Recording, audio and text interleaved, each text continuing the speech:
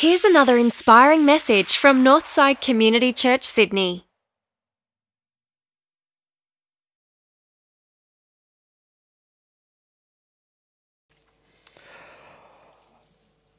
Well, I want you to go back and think about your greatest moments of freedom in life. What would they have been for you, those greatest moments of freedom that you've had? I'll give you some examples. Maybe it was the first time that you got your license. Remember that feeling? No more mum or dad sitting in the passenger seat telling you how to drive. It was that moment in which you could just cut loose. For me, Dad had a V8 Holden station wagon. So for a young man, 17 years of age with V8 power, it was a moment of freedom. It was an amazing time. Maybe for some of you, it was the first time that you moved out of home and you moved in with a flatmate, and it was just that feeling of, I'm free. Maybe you traveled overseas, you had some time to yourself, you were just free. For me, it was probably as a young boy where my dad had once asked me, Sam, what is heaven like? What is heaven like? And my response to him was, well, heaven is being able to go to the fridge and pour your own juice. Right? Because heaven is freedom. It's freedom. And wouldn't you agree that there is something in all of our hearts and all throughout history? I think of William Wallace in that movie Braveheart screaming, freedom! There's this sense in which freedom is a yearning of the human heart. It's just part of something that is built into us.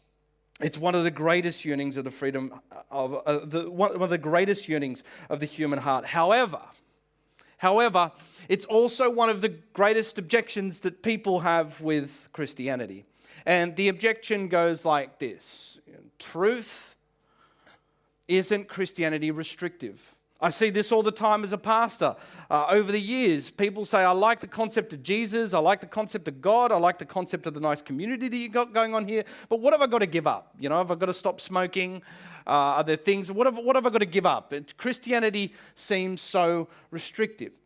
I think part of the reason that people think like that is that people don't have the nuanced view of freedom that we want to talk about this morning. Freedom from a worldly perspective, a non-Christian perspective, is what I call freedom according to the Rolling Stones. Didn't they put it so well that I'm free to do whatever I want any old time? That's what the Rolling Stones said. So love me, hold me, but I'm free any old time to get what I want. Right? That's freedom. I want to be in relationship, I want to be in community, but I just want to get whatever it is that I want at whatever time that I want it. Freedom from a worldly perspective, wouldn't you agree, always seems to come across as I'm only free unless I'm free of any restrictions on me. So long as people don't tell me what to do. It sounds archaic, but for you to come in and tell me that there's some ultimate truths that I have to hold to, get out of here. It restricts me. And so I think the nuance of it is, on one hand, we don't want to have any restrictions on ourselves, and yet we live in a society, whether you're a believer or not, that is only free because of some of the restrictions that we've got. Case study, like at a simple level, I'm so thankful that people are not free to drive in whatever lane they want to when I cross the Harbour Bridge. Aren't you glad of that? I'm glad that people don't have a freedom and they have to drive under the little lane with the green arrow, not the X1. Right? At a more nuanced level societally, I'm really thankful that people aren't free to abuse the innocent and children, and that there's serious laws and penalties against the mistreatment of other people. That genocide's wrong, that murder is wrong. And can I put it to you, when we use these sorts of case studies, whether you are a believer or not, if I push you hard enough, I would dare to say that you live in this sort of society and with the type of view of society that says that you are thankful that there are some moral absolutes in this world, right? And so which way is it? I mean, you don't want any restrictions, but we'll live by the moral absolutes that kind of apply. And I think at the nuance level, in our postmodern world, as we call it, the way that we do this is, it's what I call the you do you boo principle. You do you, boo. We live in a you do you, boo world. In other words, like there can be moral absolutes, but you choose the ones that you want to live by. You choose the ones that apply to you. You be your source of truth, and then you can be free. And I'm like, come on, let's be fair about it. There are some absolutes and restrictions that you like to live by. And I think that's where it takes us to the nuance of the Christian definition of freedom. And the Christian definition of freedom is not the absence of restrictions, but finding the right restrictions for your life. The restrictions for which you were built. There was a young boy, and he really wanted a dog. He really wanted a dog, but the parents didn't want all the hair and all the junk going around the house, and so they bought him a fish. And they came back a day later and said, Johnny, how's your pet going? And Johnny said, it was great. I played with the fish and I pulled him out of the tank and put a leash on him. And after a while, he just stopped flapping around. Fish are built for water. Fish are only fully free when they're restricted by water. And so my question this morning then is, what is the fish tank for the human life? Have you ever thought of that? I'm sure you haven't probably thought that. I bet you woke up Sunday morning going, what is the fish tank for the human life? What I mean by that is there a context for which the human life is built in the same way that a fish is built for water? And Jesus gives us an insight into this in John's Gospel. Chapter 8, he says, to the Jews who had believed in him, Jesus said, if you hold to my teaching, you are really my disciples. Then you will know the truth, and the truth will set you free. And they answered him, we're Abraham's descendants, and we've never been slaves of anyone. How can you say that we shall be set free? And Jesus replied, very truly I tell you, everyone who sins is a slave to sin. Now, a slave has no permanent place in a family, but a son belongs to it forever. So if the Son sets you free, you will be free indeed. And so when Jesus says, if you hold to my truth, if you restrict yourself, he's hinting at the fact that there is a deeper freedom here, something that is different from the world's perspective. And until you move into that place, you're not going to find the freedom that he is alluding to. And so what is freedom from a Christian perspective? I always describe it as this. Christian freedom is a freedom from and a freedom for. It's freedom from and it's freedom for. It's freedom from self-slavery and it's a freedom for the purpose for which you were built. First of all, it's a freedom from self-slavery. Verse 34, Jesus replies, very truly I tell you, everyone who sins is a slave to sin. Now, that sounds old school and just the classic Christian cliched talk. Slave to sin. What do you mean, slave to sin? I'm not a slave to sin, I'm free. That sounds archaic. That's what the Jews were saying in this passage. But here's what I think he's getting at. Have you ever been in the, and I'm not going to ask you to admit it, but have you ever been in those life situations where there are things in your life that you know that you should not be doing and are wrong, and you don't like doing them, and yet you keep going back and doing them anyway? No matter how hard you try, no matter how hard you pray, and no matter how hard you go to church and do all the right things, there's this sense in which we keep going back to this stuff and this junk in our lives, and it happens over and over again. And if that's you, I would say you're not alone, and it's biblical. Because there's this amazing passage in Numbers which tells the history of the Israelites when they were seeking their freedom out of slavery from Egypt. And they've been set free. They've done the miraculous thing through the Red Sea. And Moses has led them to freedom. And they're wandering around the desert. They're looking for the promised land. And then Moses overhears them in the camp. And he overhears them moaning about the fact that they have to eat all of this stuff called manna all the time. And he overhears people saying, oh my goodness, if only we could just go back to Egypt and eat some fish. Verse 4, the rabble with them began to crave other food. The Israelites started traveling and said, if only we had meat to eat, we remember the fish we ate in Egypt at no cost. Now, anyone who reads this goes, you idiots, you're crazy. Egypt is slavery. Why would you want to go back and do that? They were slaughtering your children. They were whipping you. They were using you as forced labor. Yeah, but they had good fish.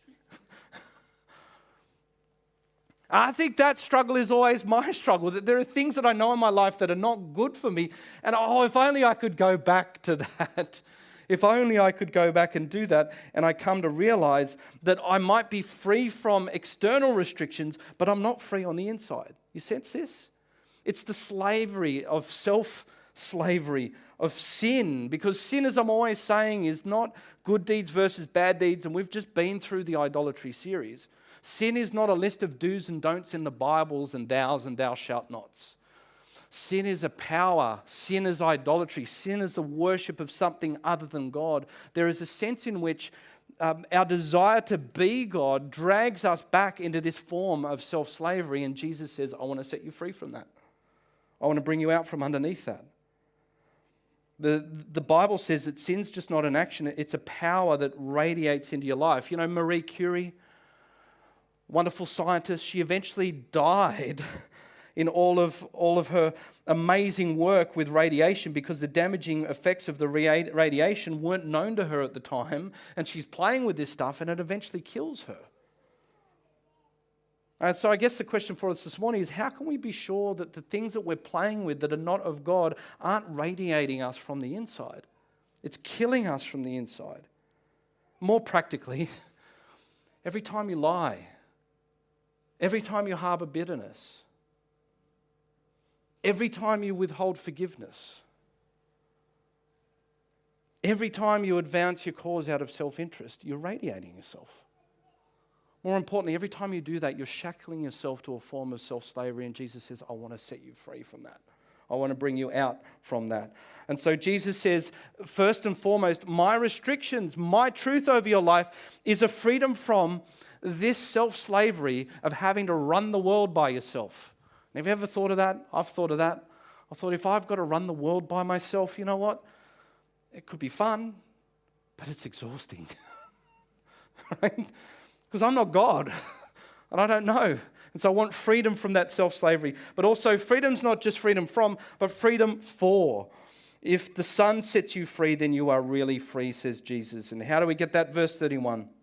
He says, if you hold on to my teaching, then you will know the truth, and the truth will set you free. The myth of the world is that freedom is the absence of restrictions, and Jesus says, no, true freedom comes when you place my restrictions of my teaching onto your life. This is what I call, freedom according to Ben Lexon. Any of you over 30s know who Ben Lexon is? Yeah, there we go. We've got a few. What's he famous for up the back there? The winged keel. Thank you, Dave, Nick, gold star from the pastor for you this morning. In fact, I got scratch and sniff stickers. Is that good? Yeah. The winged keel. The winged keel in 1983. The winged keel won the America's Cup for Bondi's team and the Australian team. And eventually it was our historic victory that we had. Here's the description of it. Each wing of this keel underneath the yacht acts as a winglet, effectively doubling the keel aspect ratio and reducing lift-induced drag, because the yacht is heeled over when sailing upward and the leeward foil is closer to the vertical and provides additional side force, reducing the leeway angle, hence making the boat sail upwind and more efficiently. You got that? What is this? What is that? It's a truth. It's a restrictive truth. It's a discovered truth. It was a discovered truth that in having this winged keel, it was a system of truth, a design, a reality. It's not relative. Doesn't change based on how the skipper's feeling. Oh, should we crack out the winged keel or not today? It's a truth that conform to the environment for which it was made in the most perfect of ways. And when that truth is held to, the yacht goes more efficiently, more speedily, more beautifully through the water than if it didn't. It experiences a greater freedom because it restricts itself to the purposes for which it was built. So, question, what's the winged keel for your life? What's the set of laws? What's the truth? Jesus says, if you hold to my teaching. If you hold to my teaching. Now, on another side note, if Alan Bond's crew decided to drag that yacht up the middle of George Street on its winged keel, would it operate as wonderfully and as beautifully? Of course not. Freedom for a yacht is not sailing wherever it wants to sail. A yacht can't sail up George Street. Freedom is not the absence of restrictions, but finding the context for which it was built. What is the context for which you are built? What are the universal realities? What are the universal truths to make your life run smoother and faster and more efficiently? Jesus says, if you hold to my teaching, if you hold to my truths, if you restrict yourselves to my truth. And so that's the freedom for you are built for this. And the choice that's ahead of you this morning is simply this. You could see yourself as a sailboat this morning, out in the open, nothing but horizon. I go wherever I want to go. I'm just going to sail. I'm just going to float. Or you can see yourself as a sailboat with a winged keel, grounded, restricted by something that understands the context for which we are built. Guys, we've got to recognize you are designed for a purpose, and there is a context in which you work best, and that context is the rule and the love of God. And when we know the truth, says Jesus, what he's really saying to you is, come to learn and understand and know your design. I designed the human life to work in such a way, the same way that the guys discovered how the winged keel works at the bottom of a yacht. There are ways to do life that, frankly, is not more religious, but just easier. It's just easier not harboring forgiveness. It's just easier not going sleeping around with whoever you want. It's just easier committing to a rhythm of focus on God. These are not religious things in the scriptures that are there to make your life unfun.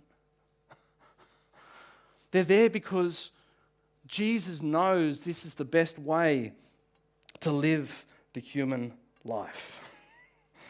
But look, it's not enough to know the systems of freedom, but you've got to hold on to them. Jesus says, hold on to my teaching. It means you've got to obey his teaching. And to allow Jesus and his teachings to cut across your will. That's what obedience means, to allow someone or something to cut across your will. What it means practically, it was like that this morning. You allowed that to happen this morning. The alarm goes off. There was everything within you that said, just another hour's more sleep. But you said, no, I will wake. I will rise. There's a word to be had at Northside this morning. I will be here.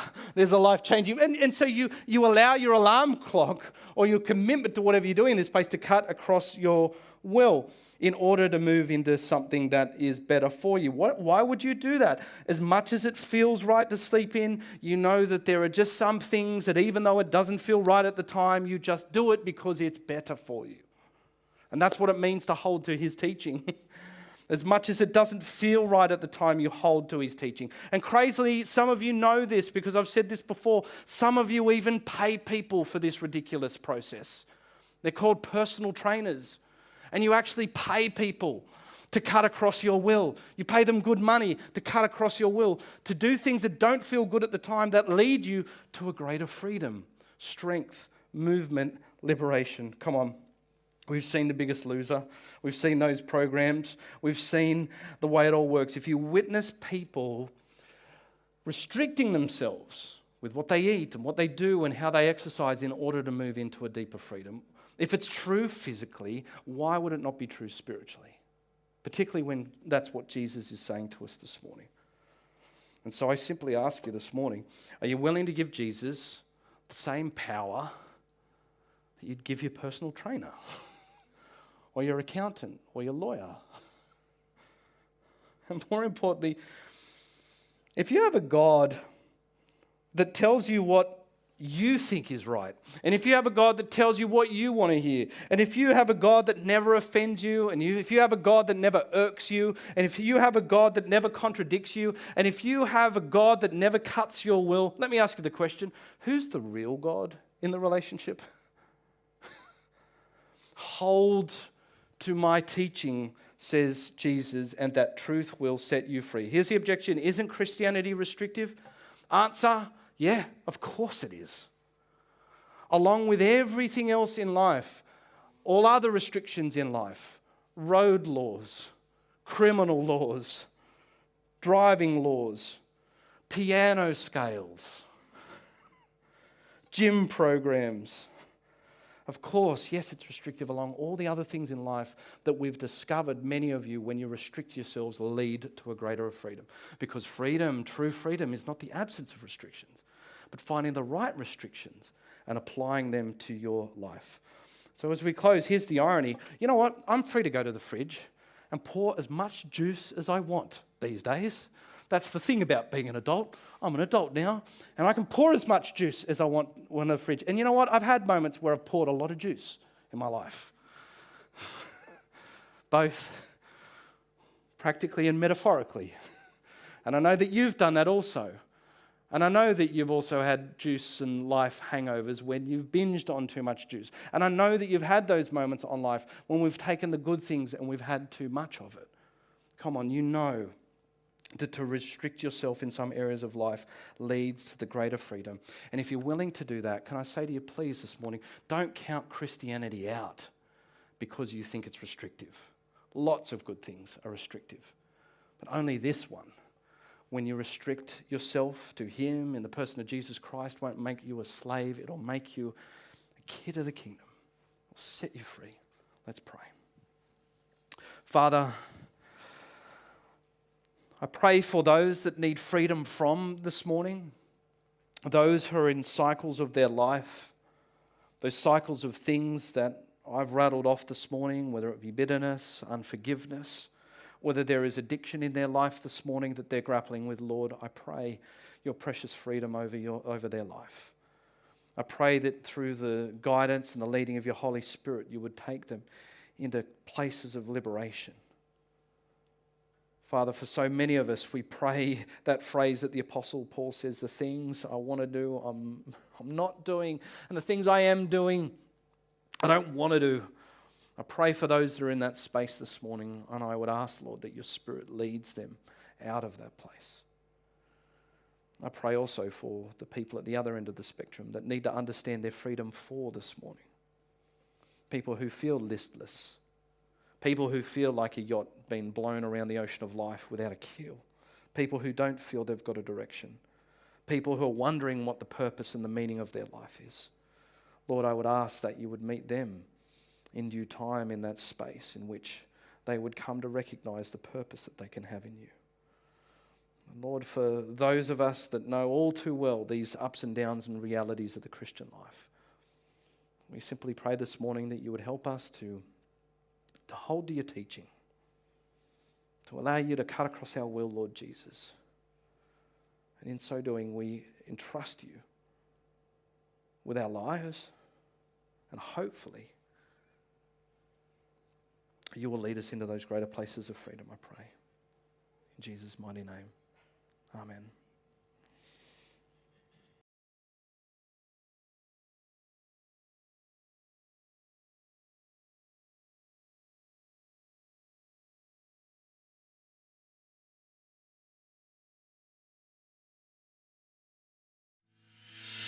Well, thanks for tuning in. If you'd like to find out more about Northside, visit northsidechurch.org.au.